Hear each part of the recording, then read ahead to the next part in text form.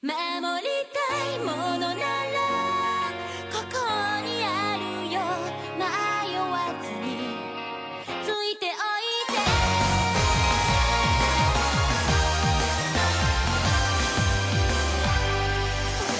うつ紅の風はあの日の残像を隠した真実と消えない傷の跡方程式では測れないリアル光さす明日の旋律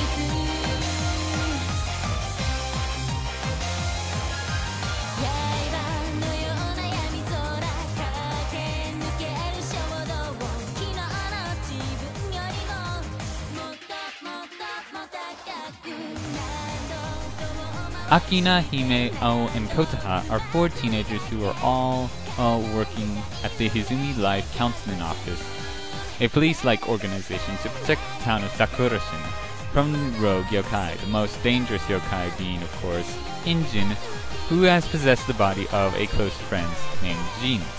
Chief Akina is the only human of this group, but he is far from being a weak mortal. He uses his tuning ability to send yokai to their original world.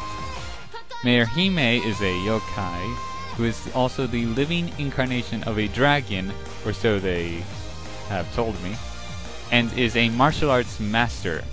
Ao is the mind reader with cat ears and sister to Jin. Kotaha is a half-human yokai person who makes things appear by calling them by name. Not quite sure how the half-human yokai combination works, but whatever.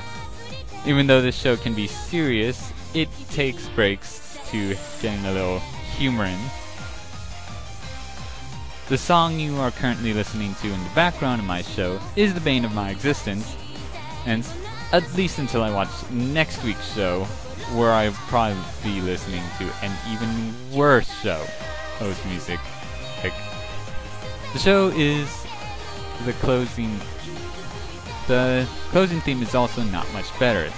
However, the background music is okay. It's not great.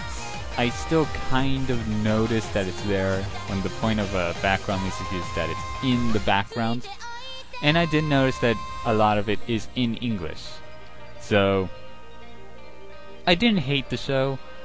It could have used improvement. The humor is quite good for me. So I'm gonna give this show a Quartet of stars, 4 out of 5. Now it's time for me to go get some noodles.